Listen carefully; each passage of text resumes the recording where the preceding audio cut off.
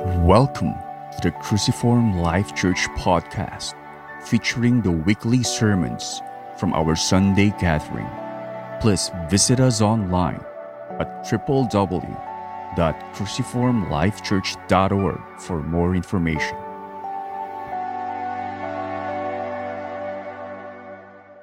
I want to thank you for being here today.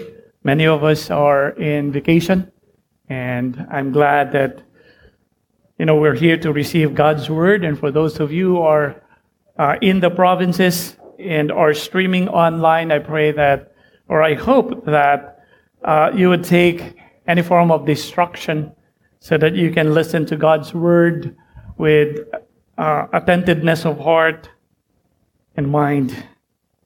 Now, we'll be in 1 Timothy chapter 3, verses 14 to 16 today, because it's Christmas Day, and we want to talk about the coming of the Lord Jesus Christ. So we skipped verses 8 to 13, but that's the first order of business as we gather together on the first Sunday of January. So today we will look on the great mystery of godliness. That godliness is a mystery, so to speak, because many people attempted to live godly lives. And they tried everything, religion. They tried yoga, probably. All sorts of beliefs have been tried, if only they can live godliness. But to be honest, if we are to examine rather objectively the lives of people, many who are striving for godliness actually end up with living in sin. Many of these people who claim to be godly are still, enjoying so much of their sins, from lust to materialism, to pride in their hearts, all sorts of sin. And it's probably because of the irony that I find in the world, because the world's idea of godliness, it's clear that the root word of godliness is God, and yet many who claim to live in godliness doesn't have God at the center. Doesn't have God at the center. John Piper is insightful when he said that righteousness, kung nagpupumilit daw po tayong mamuhay ng matuwid, for righteousness' sake, John Piper said it is atheism. The false teachers who were teaching in Ephesus at the time of Paul, they were relying more of their good works. They were relying more of their law-keeping or observance of some form of rituals. But Paul said these things doesn't have the power to change lives. That's why in our passage this morning, 1 Timothy chapter 3, 14 to 16, somehow Paul outlined to us that if we are to behave properly in the household of God, we need to understand the great mystery of godliness. We need to understand the great mystery of godliness, namely Christ. Namely Christ. So how can we live true godliness? Here's my big idea this morning. Here's our main message this morning. Knowing Christ in the redemptive work of God would lead the church to live in true godliness, which is the proper way to live in the presence of God and as the upholder and protector of the truth. What we're saying is because we are living in the presence of God as a church and the Lord somehow entrusted to us the truth, then there is a certain way that the church should live. But the only way the church can live in that way, which is godliness, is knowing Christ. It's knowing the Lord Jesus Christ. So I want to endeavor to answer this question. Why should everyone, take note, everyone in the church know how to behave in the household of God?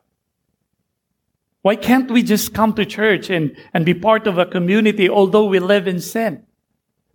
Why can't we just gather together and organize the church in a worldly way?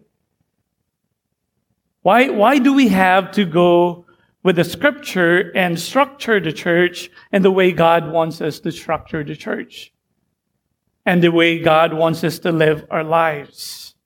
Why should everyone know how to behave in the household of God? I want to draw three things from this passage. We want to look at the church for our children this morning. Remember these three words: church, Christ, and calling. Church, Christ, and calling. When you get home, ask your parents, ask them, what does pastor mean when he emphasized the word church? What does he mean today when he emphasized the word Christ? And thirdly, calling. I hope that the parents will be able to answer their children when you get home. So as a church, now we need to behave in the household of God because the church is the house of God and the upholder and the protector of the truth. Such a lofty calling. Such a lofty calling for the church. We are living in the presence of God and we uphold and protect. We uphold and protect the truth of the gospel of Jesus Christ. Have you ever thought that certain place requires certain behavior? I always remind my children that there are certain things that they can do in the living room, but they cannot do in the dining table. Right? Certain place requires certain behavior. Because of the nature of the household of God, sambahayan po ito ng Panginoon, it requires everyone to know how they should behave. This is one of those that Paul sought to make sure here in this letter, that all of us would know how to behave in the household of God. Listen to what Paul said in verses 14 to 15. Paul said, I hope to come to you soon, but I am writing these things to you so that if I delay, so apparently Paul was not in the church and he was writing this letter to Timothy. And he said here that in any case, I wanted to come to you, but in any case, I will be delayed. Paul said, you may know how one ought to behave in the household of God, which is the church of the living God, a pillar and buttress of the truth. Now, obviously, Paul did not just randomly give a description of the church here. He said that the household of God. He said that the household of God is the church of the living God and the pillar and the buttress of truth. Because he was giving reason why one ought to behave rightly. So we will be looking at these two descriptions that Paul gave the church so that we will understand how important it is that you and I will behave rightly in the church of God. The first thing that Paul said is that the household of God is the church of the living God.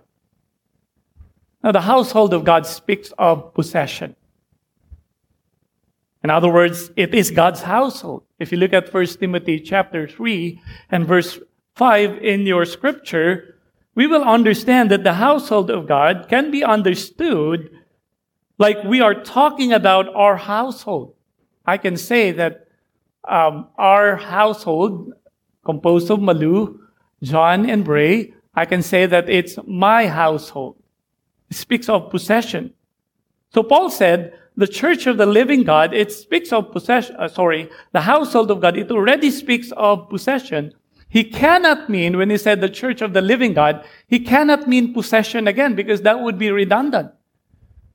What then did Paul mean when he said the church of the living God? What Paul meant in this description is that the household of God, the church, is the house where God dwells. This is the house where God dwells. Think of it this way. An OFW can say that a certain family is his household. But, for the most part, he actually does not live there since he is working abroad. When Paul said that the church is, the household of God is the church of the living God, what he meant by that is that the church is not just owned by God. God lived in the church, lived in our midst, lived in every one of us. This is the household of God. Now, we are not just saying to mean that God is omniscient, omnipresent, that God is everywhere. No, God is with us relationally. God is with us in a way that is palpable. That's why 1 Corinthians chapter 14 tells us that when an unbelieving is with us, he would leave saying that God is really among you.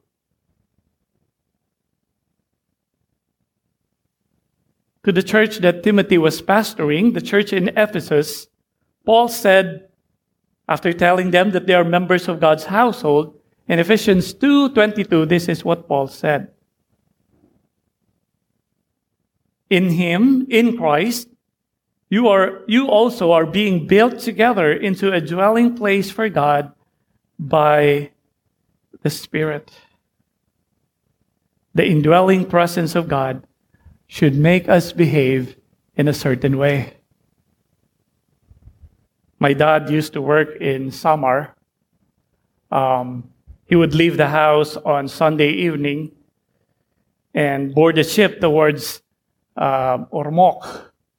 And then he would come home on Friday evening, traveling back to Cebu, and he will be in the house around 5 a.m. in the morning or 6 a.m. And I could still remember today the difference between how we live on the weekdays and how we live on the weekend. My dad is a disciplinarian, and my mom is not really, she does not spoil us, but she would love us so much that she could not keep herself but give what we want. Let's just put it that way. Whether we like weekends or not, what I know is that the presence of the owner of the house, my dad, changes everything. The presence of God in our midst should invoke a certain behavior from us, a certain respect, because we are in the presence of God. And if you look at Scripture, respect and reverence before God means we worship Him, Hebrews chapter 12, with our sins being confessed to the Lord. Our God is a consuming fire. We cannot worship Him, but at the same time living in sin.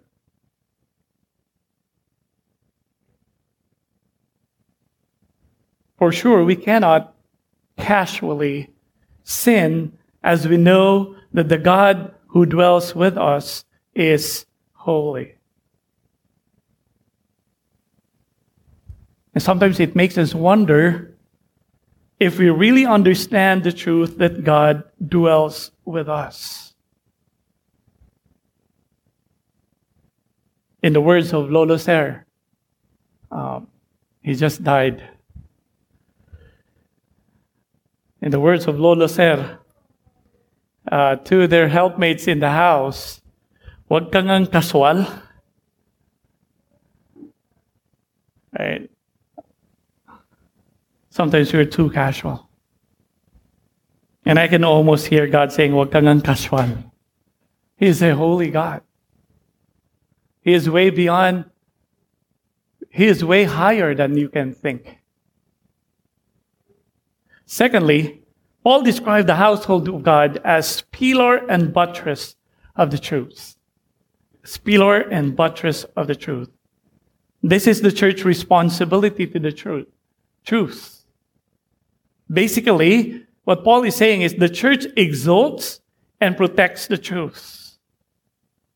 By the way, the truth that we're talking about here is basically the gospel, which we read in verse 16. So we exalt and protect the gospel together as a church. Pillars. We all know, we are all familiar with pillars because our houses surely have pillars. Now, pillars do not only hold the roof of our house, but they actually hold the roof high. It's not just holding the truth, it's holding the truth high. Philip Ryken is insightful on this. He said, a long read, but I think a worthy reading. The architectural function of the pillars is well known. They hold up the roof. So, to say that the church is the pillar of the truth is to say that it lifts up the truth for all the world to see. He actually follows the thought of John Stott, who said, here's John Stott's words.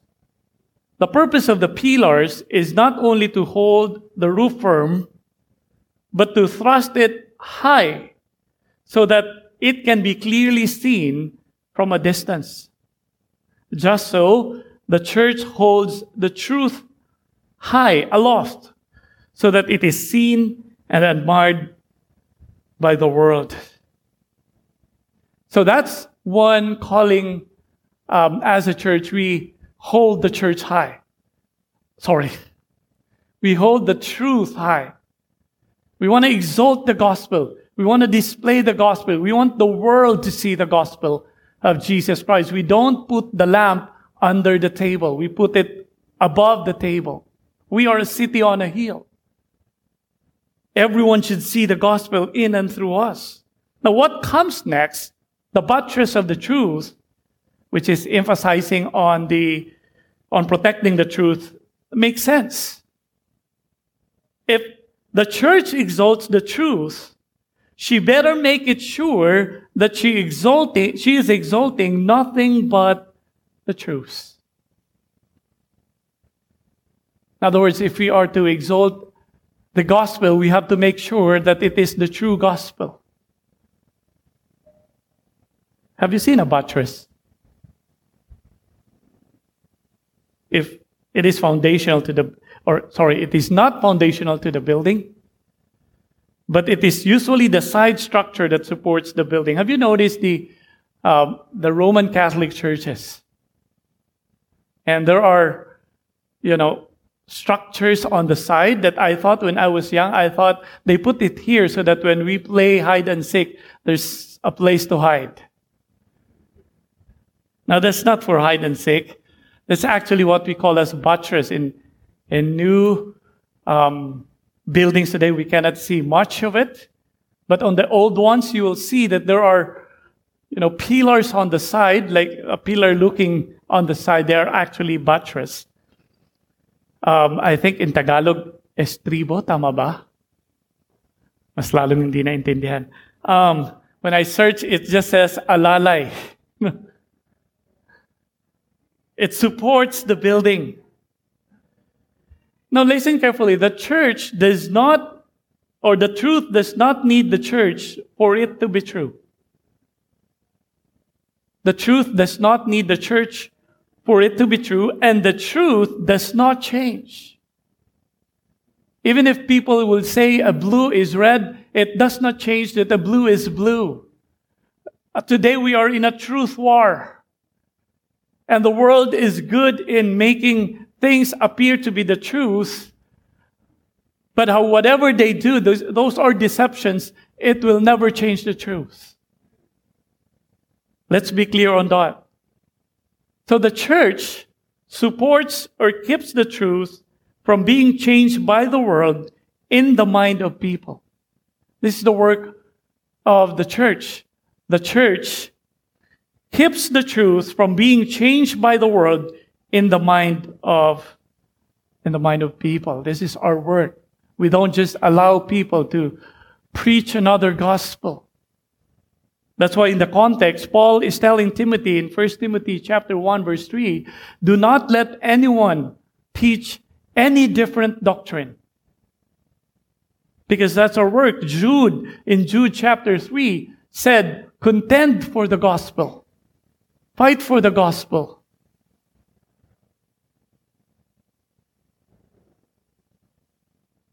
Yes, Paul commanded Timothy in this letter not only to keep anyone from teaching another teaching, but also to teach the truth. And think about social media. For a time, I was adamant to use social media. I felt like, oh, that's so worldly. But then I realized the people in social media is spreading what they believe. There's a truth war. And we Christians cannot just allow the world to change the mind of the people on what is the truth. That's why instead of just, well, it's good that we post that we eat here and we're there and we're going somewhere, and when we want people to like, there's a better way to use social media. There's a war on the truth. And we need to preach the gospel there. We need to share the gospel there, because we cannot just let the world to change the mind of the people on what the gospel is. So in this way, the church will keep anyone from twisting the truth. Again, Jude 3. However, Paul's emphasis on mentioning that the church is the buttress of truth is for everyone to behave properly on the truth. On the household of God.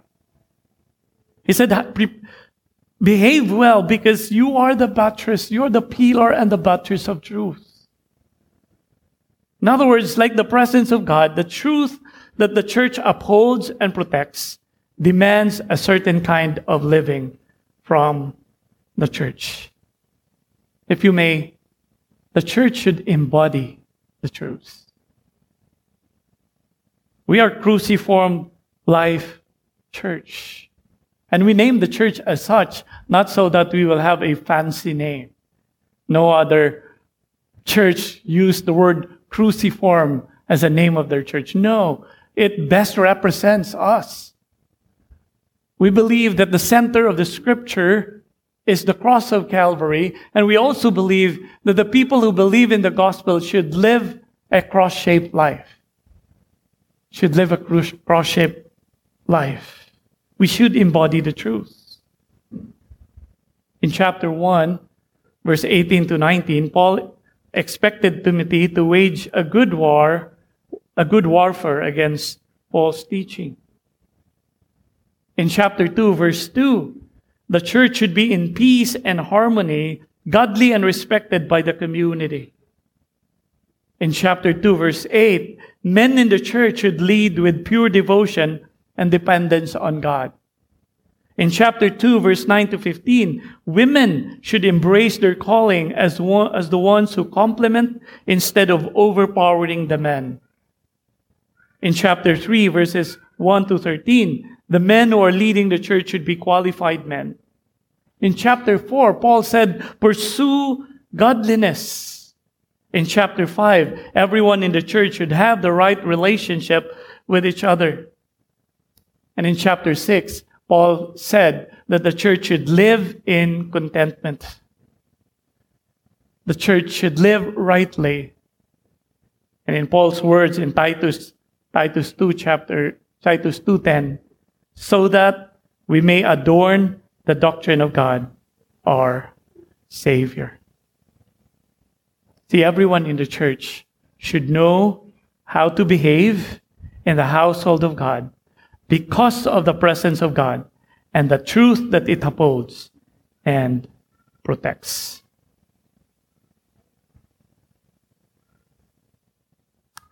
It was found out so many times that those who join rallies or campaigns, have you heard that in the news, do not really know why they're there.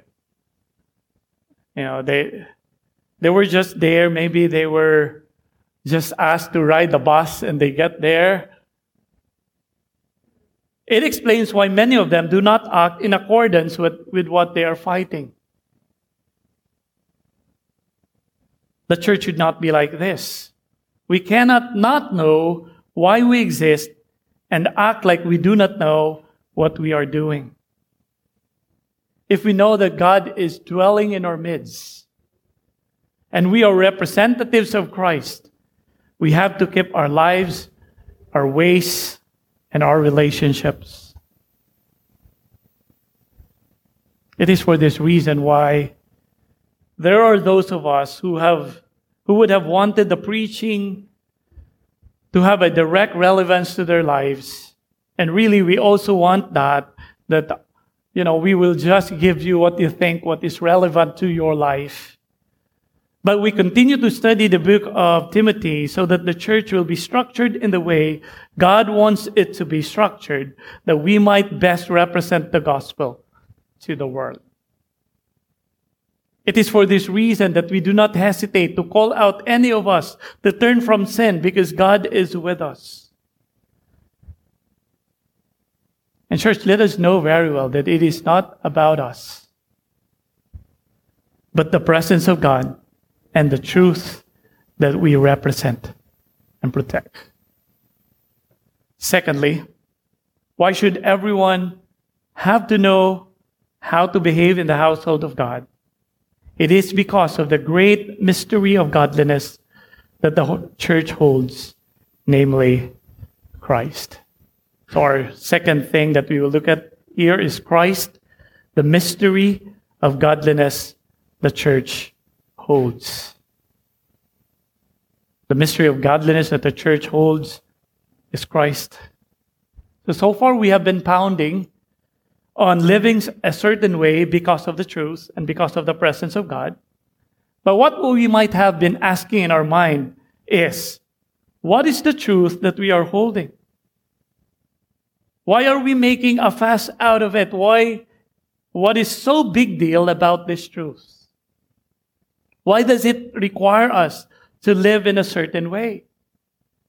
Now, verse 16 is Paul's way to declare that Christ is the one who is great, and not Artemis, the god of Ephesians.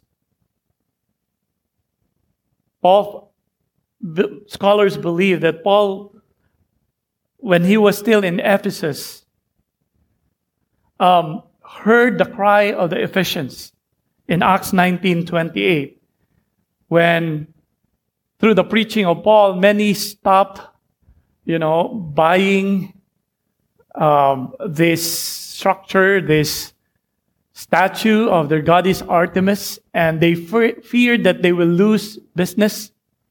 And they stirred up this man named Demetrius. He stirred up the crowd against Paul, and then the crowd were shouting, "Great is Artemis of the Ephesians," Acts 19:28. And many scholars believe that when Paul wrote verse 16 and he used the word great, the voices of the people of Ephesus were still ringing in the ears of Paul. And Paul wanted to combat that and say, no, great is Christ, not Artemis. That's why here Paul said, great is the mystery of godliness. Now let's look into that. The mystery of godliness. In verse 9 of chapter 3, you'll find that Paul also mentioned the mystery of the faith. So when Paul said mystery of godliness, he is actually referring to the mystery of what we believe. The mystery of what we believe. In a straightforward manner, Paul dealt with the beliefs of the Ephesians pertaining to who God is. Like all people, the Ephesians had their own idea of God, isn't it? Even today, if you ask people who is God, they would have their own idea of God. And Paul is somehow saying here that what has been kept, the mystery is a secret. What has been kept is now revealed. Because of the sinfulness of man, we do not have the ability to know who God is. And it explains the fact why there are billions of religions out there. Because man was created to worship, but he does not know who God is. He will come up with all sorts of idea or ideas of God. But Paul is saying here, that mystery has now been revealed. You don't have to second guess who God is. It is now clearly presented to you. And who is God? It is not an idea, it is a person. It is a person. He was introducing Jesus Christ here, who displayed who God is. As John MacArthur said in his sermon on this passage, that godliness here is like God-likeness. In other words, who is God? And Paul said, if you want to know God, He is revealed in the person of Jesus Christ. Actually, the older manuscript have the word who instead of he. And there were even manuscripts who uses the word God. Now, it could be that from the start, it's really who. Later on, some Christians change it to God because it refers to God. God manifested in the flesh. And the newer manuscripts were written by the church people who thought of making it more clear that it refers to Jesus, so they put the word He. Whether who, God, or He, the whole redemptive work na sinabi po dito ni Paul sa creed clearly points to Jesus. So God did not reveal Himself through ideas, but God revealed Himself through the Lord Jesus Christ, particularly in His redemptive work or His work of salvation. There are several offers on how to look at this creed. This is actually a church creed, verse 16. Some said that it is outlined through pairs or couplets like flesh and spirit, angels and nations, then world and glory. Some said it has to be looked as two parts of the redemptive work. The first 3 lines to Jesus when He was here until He resurrected to heaven. And the last 3 lines refers to the work of Christ through the church until He will be crowned with glory. One thing for sure, this talks about the redemption. It's talk about God's plan on how to save mankind. So let's read verse 16. 1 Timothy 3:16, it reads, He was manifested in the flesh, vindicated by the Spirit, seen by angels, proclaimed among the nations, believed on in the world, taken up in glory. The first thing to note, if we are to know God, is to acknowledge that God the Son, the second person of the Trinity, became man, the Lord Jesus Christ. He manifested in the flesh.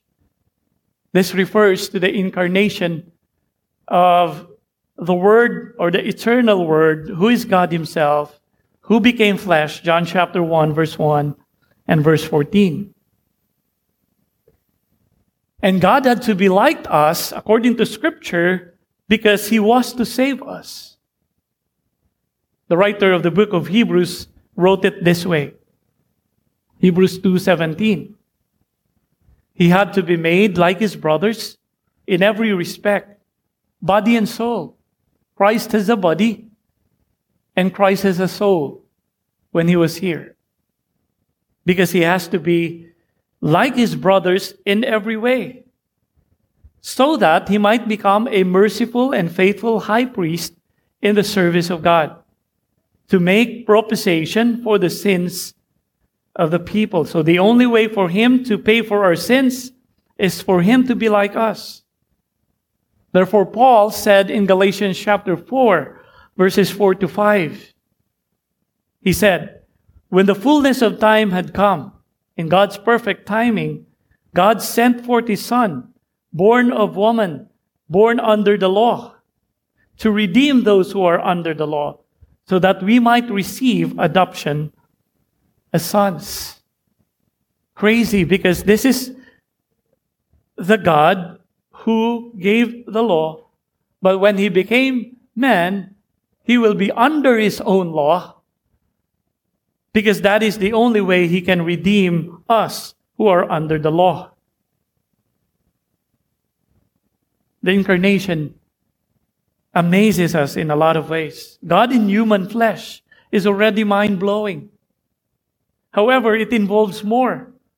God had to make sure that the baby Jesus would not inherit the sin of his parents, particularly Mary, because he was born through a virgin birth. And we are just told by the scripture in Luke chapter 1:35 that the Holy Spirit has to overshadow him, to protect him, so that the child will be holy. And most importantly, the humiliation of God, as Paul said,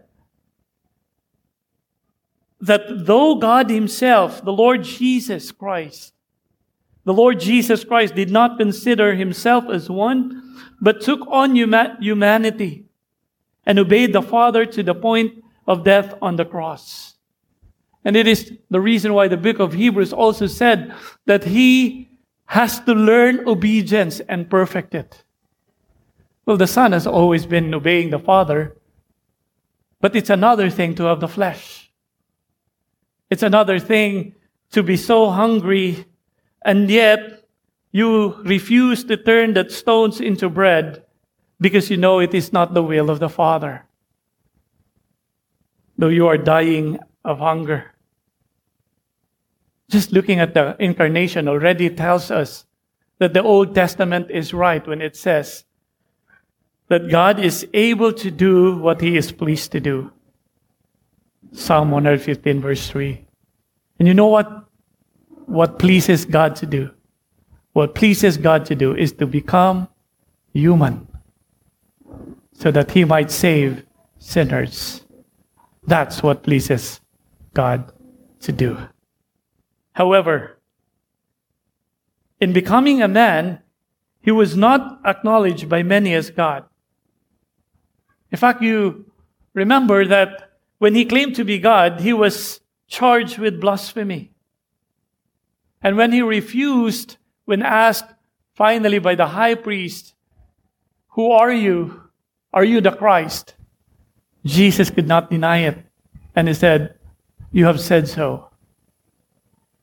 And the reason why they crucified Jesus on the cross, it was not because of any criminal things that He did. It was because of His claim that He is God. In other words, the people did not accept that Jesus, who was like them, who played with them when they were young, who was known as the son of Mary and Joseph, a son of a carpenter, a person who did not go to school, they could not accept that Jesus is God. Yes, while He was surely like any of us. Like any of us. I think if Jesus is walking on the soil that we are walking right now, you would not identify Him as the Son of God because He basically looks like you.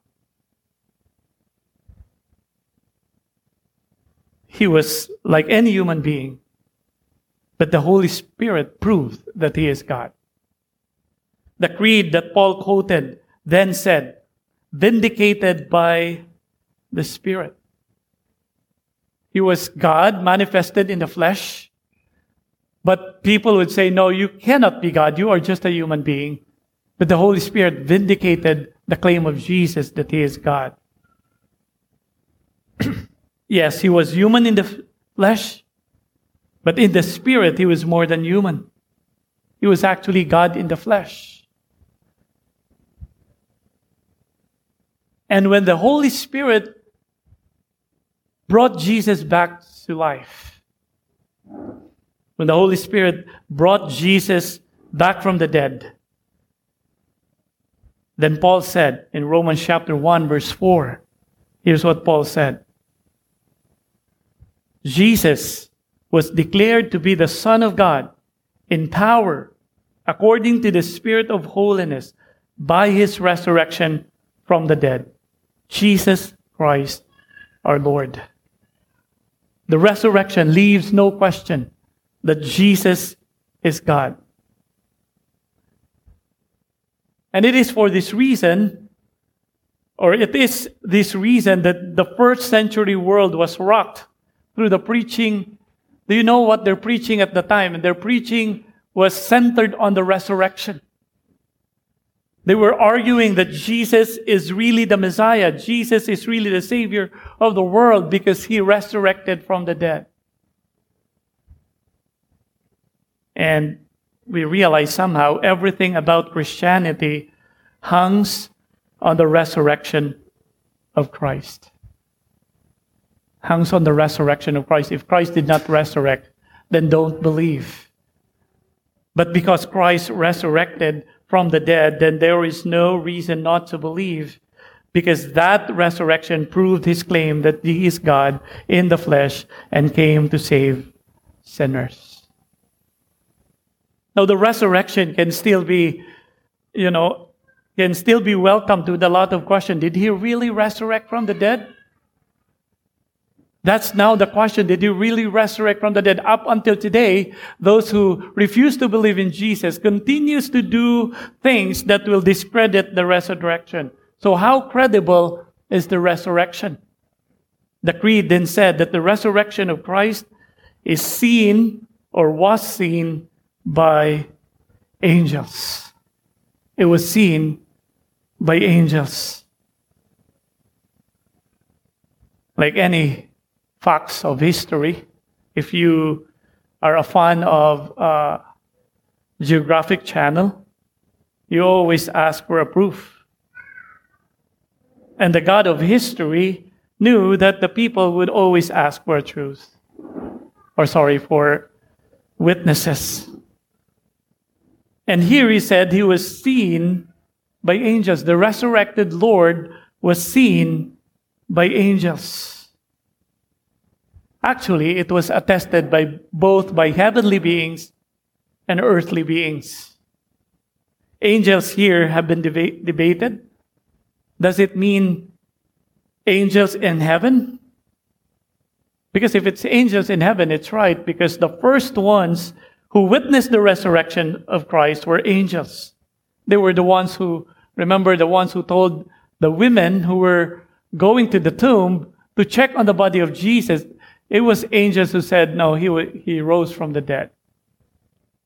Or, does it refer to earthly messengers? Because in Scripture, messengers are also called angels. Look at Galatians chapter 3, verse 19. Paul, in talking about the prophets of the Old Testament, whom God used to prophesy of the coming of Messiah, he called them angels or messengers. Well, the ambiguity or pwede yung dalawa is the beauty here. That the resurrection of Christ was witnessed by the angels, 1 Peter 1:12, means that the truth that Jesus is God, who became human to save the people of God, is a truth that is not only acknowledged here on earth, it is the truth that acknowledged in heaven. In other words, the gospel that is being preached on earth is the gospel that is known in heaven. That there is no two gospel, for one on earth and one in heaven. There's just one gospel in all of history. The heavens acknowledge it, and the earth, by those who believe, acknowledged it.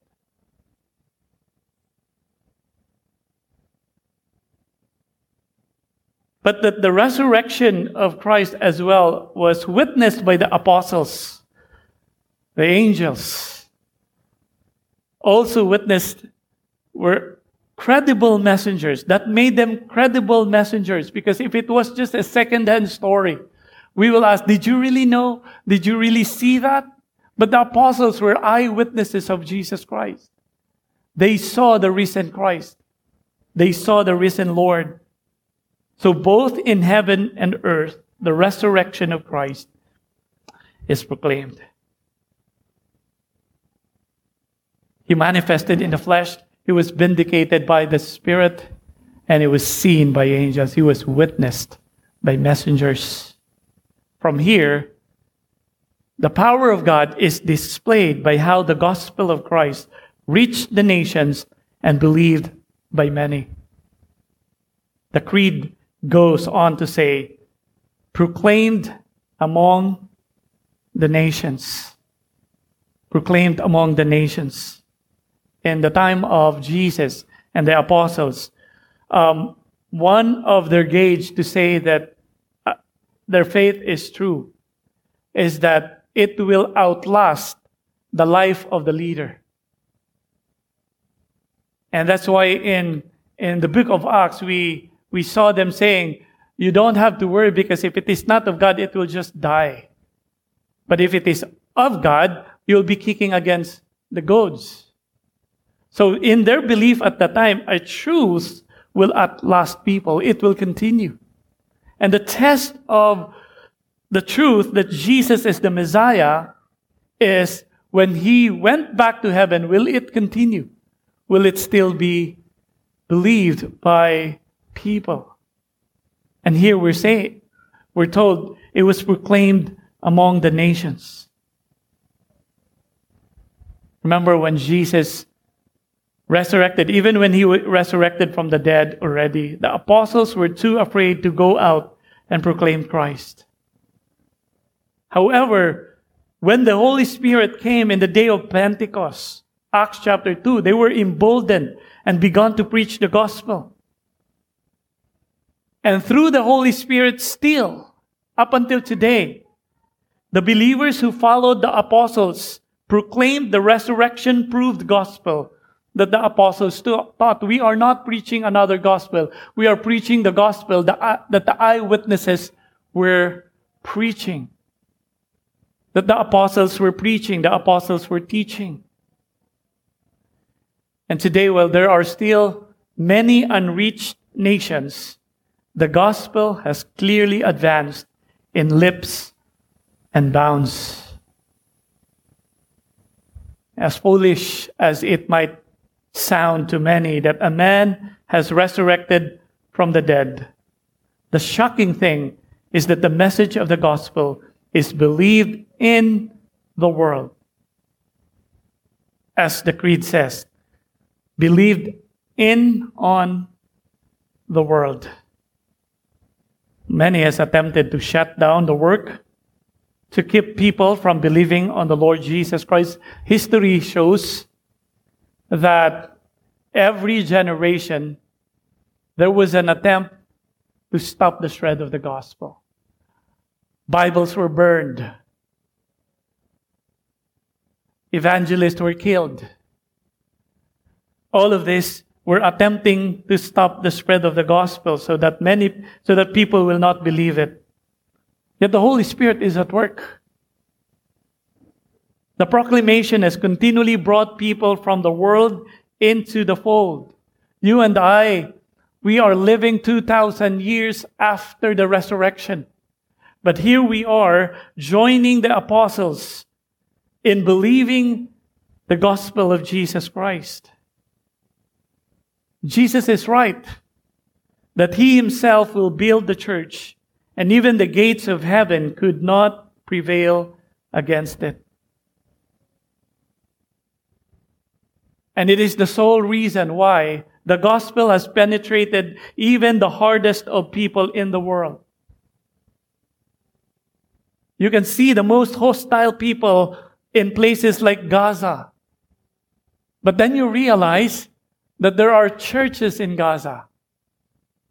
The most hostile people to the gospel would be in Syria. They beheaded a lot of Christians in this place. And yes, there were Christians to be beheaded in the place.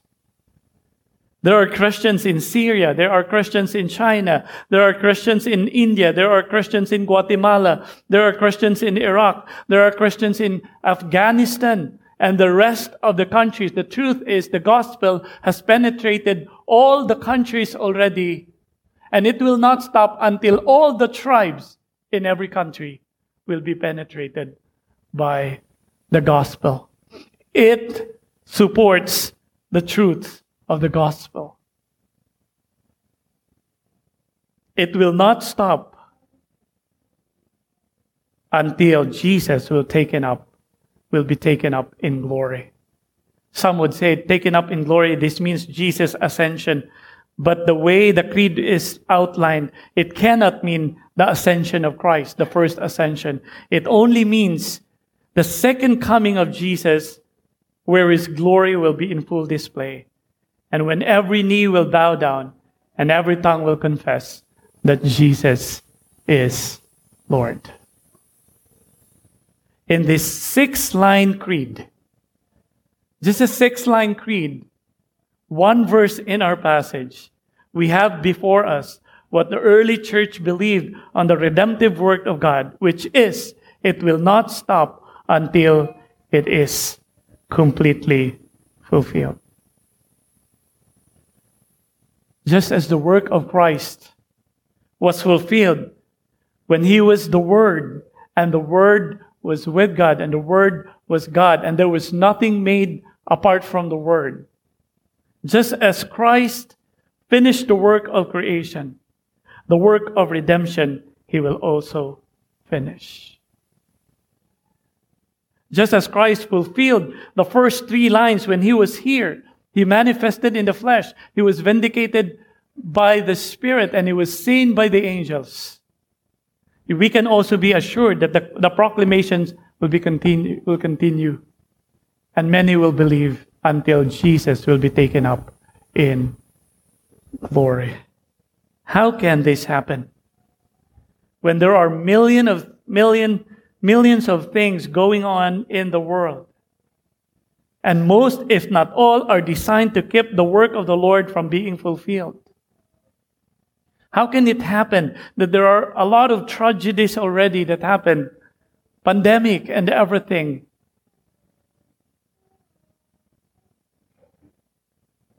How can it happen that the work of redemption will be fulfilled? Here it is. Because when it is God who is at work, it will be done. He already proved that when he finished the work of creation.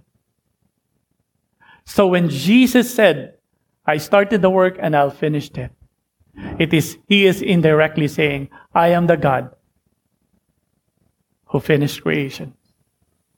And I will also be the God who will finish redemption. You see the point? I am God. This is what this creed is saying. Jesus reveals who God is. So we do not need to be amazed as these false gods around us. There are miracles there, and we go there so that we can shout, great is this God, great is that God. No, we do not have to be running around, because the secret has been revealed. Who God is has been revealed in the person of Jesus Christ. What we need to shout is, great is the mystery of godliness, namely Christ. What we need to shout is, great is the Christ of God. Great is Christ. As I've said, it is truth war. And the world will continue to proclaim their God. They would continue to say, great is their God. But how loud do you shout that no, great is the Christ of God? Everyone should know how he or she ought to behave in the household of God, because we hold the great mystery of godliness. Christ revealed God in the work of redemption. And I felt like the way the creed was outlined to us makes us realize that there is a need to see the big picture of redemption. We have to see that. And we have to see what God is doing in our midst. We need to check on Joshua Project and see where the gospel has gone. We need to see how the gospel has penetrated these tribes, because then you realize that the truth that the scripture has claimed, that the gospel will be proclaimed among the nations and believed on in the world, is indeed true, and that God is indeed working. See, our problem, church, is that we have been saved by God so we can be part of the kingdom. and as part of the kingdom to work for the kingdom. Our problem is we have forgotten that we are part of a kingdom and we are still continually building our kingdom. Next year, we want to develop the culture of reading books, because unless we are helped by these faithful writers, we might miss a lot of beautiful things that are ours in Christ Jesus. And yes, we have to grow in knowing the redemption of God so that we might not take it lightly and fail to intentionally live the way God wants us to live in His household. Thirdly, why should everyone have to know how to behave in the household of God?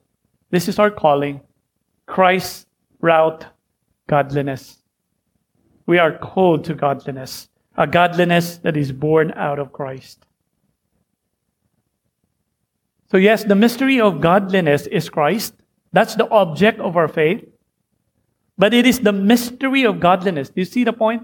It says the mystery of the godliness. In other words, Christ is the root of true godliness. If the root of true godliness is Christ, and not just any requirements from any religion or law, then in Christ should spring out true godliness. Listen to the comment of Philip Towner. He said, again, this is a long quote, but please bear with me. Godliness is more expansive. It includes the faith, but goes a decisive step further to link a certain Christian manner of life to it. Consequently, this phrase, the mystery of godliness, forms a connection between the appearance of Christ and the Christian living. The mystery, which is Christ, is the essence of godliness. So in this, Philip Towner is pointing that the mystery, namely Christ, is where true godliness grows. That's where true godliness grows. And that is why the problem with the people in Ephesus or these false teachers, they have claimed that they're in pursuit of godliness through observance of rituals, through the law. Instead of producing godliness, they actually continued to live in sin. Because true godliness will be born out of knowing Christ. According to Paul in 1 Timothy chapter 1, verse 3 to 4, that Timothy should keep these people from teaching, he said, any doctrine, nor to devote themselves to meats and endless genealogies, which promotes speculation, rather than the stewardship from God that is by faith. He called this false teaching, he called this irreverent, silly meats in 1 Timothy chapter 4, verse 7, that has nothing to do with godliness. In 1 Timothy chapter 6, verse 3 to 10, he said that these teachings does not accord to godliness because it only led to a lot of sins instead of commitment in God. We understand then that unless one understands the gospel of Jesus Christ, he cannot produce true godliness. The mystery, or if you may, the secret to godliness is Christ. And up until today, people still miss it, isn't it? A lot of people thought it is about religion, it is about obeying the law, it is about yoga, it is about self-discipline, it is about respecting others, or the more recent one, it's about critical race theory, which means you just have to equality, that all races are equal. If we see each other equal, then we can have a good life, a better life, a right life.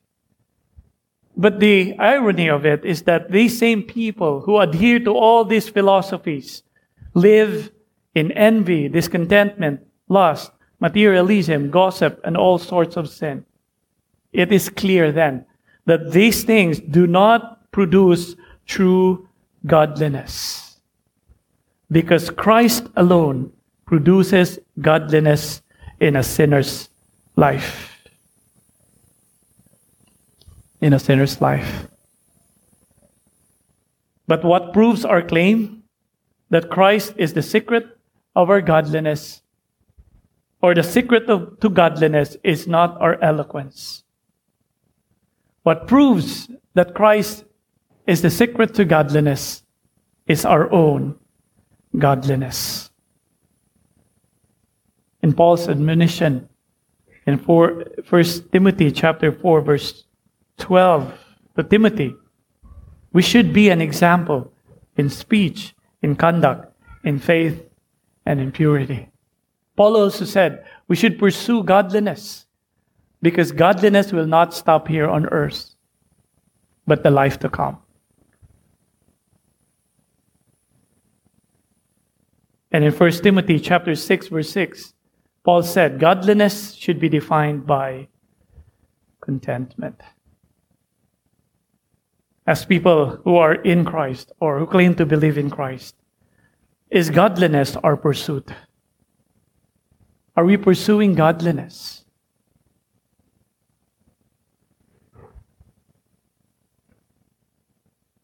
Why should everyone know how to behave in the household of God? It is because the mystery of godliness, namely Christ, that the church knows will result to godliness. So we cannot be content with professing our faith. We have to be living in godliness. Our life should be centered on God.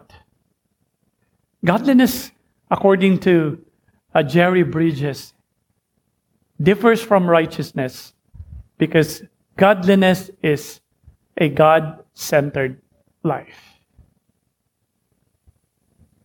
which basically calls us to ask the question, what is the center of our life today? What is our pursuit? Here's our big idea again, and we're almost closing. Knowing Christ in the redemptive work of God will lead the church to live in true godliness, which is the proper way to live in the presence of God and as the upholder and protector of the truth. I was talking to Brother Wilson and Sister Nida regarding a businesswoman that they are trying to help. She's a successful businesswoman, but she's naive to all deceptions, so she was taken advantage. In the course of our conversation, we noted that this woman always knows how to make business fly. And then we realized that successful business people have reached a certain knowledge that success is almost a second nature to them. Whereas to most of us, we've been trying to be a businessman, but it's so hard. It's like there's a knowledge that we need to gain so that, like these successful business people, we can see profit 20 kilometers away. It's as if they have understood the secret to being successful in business.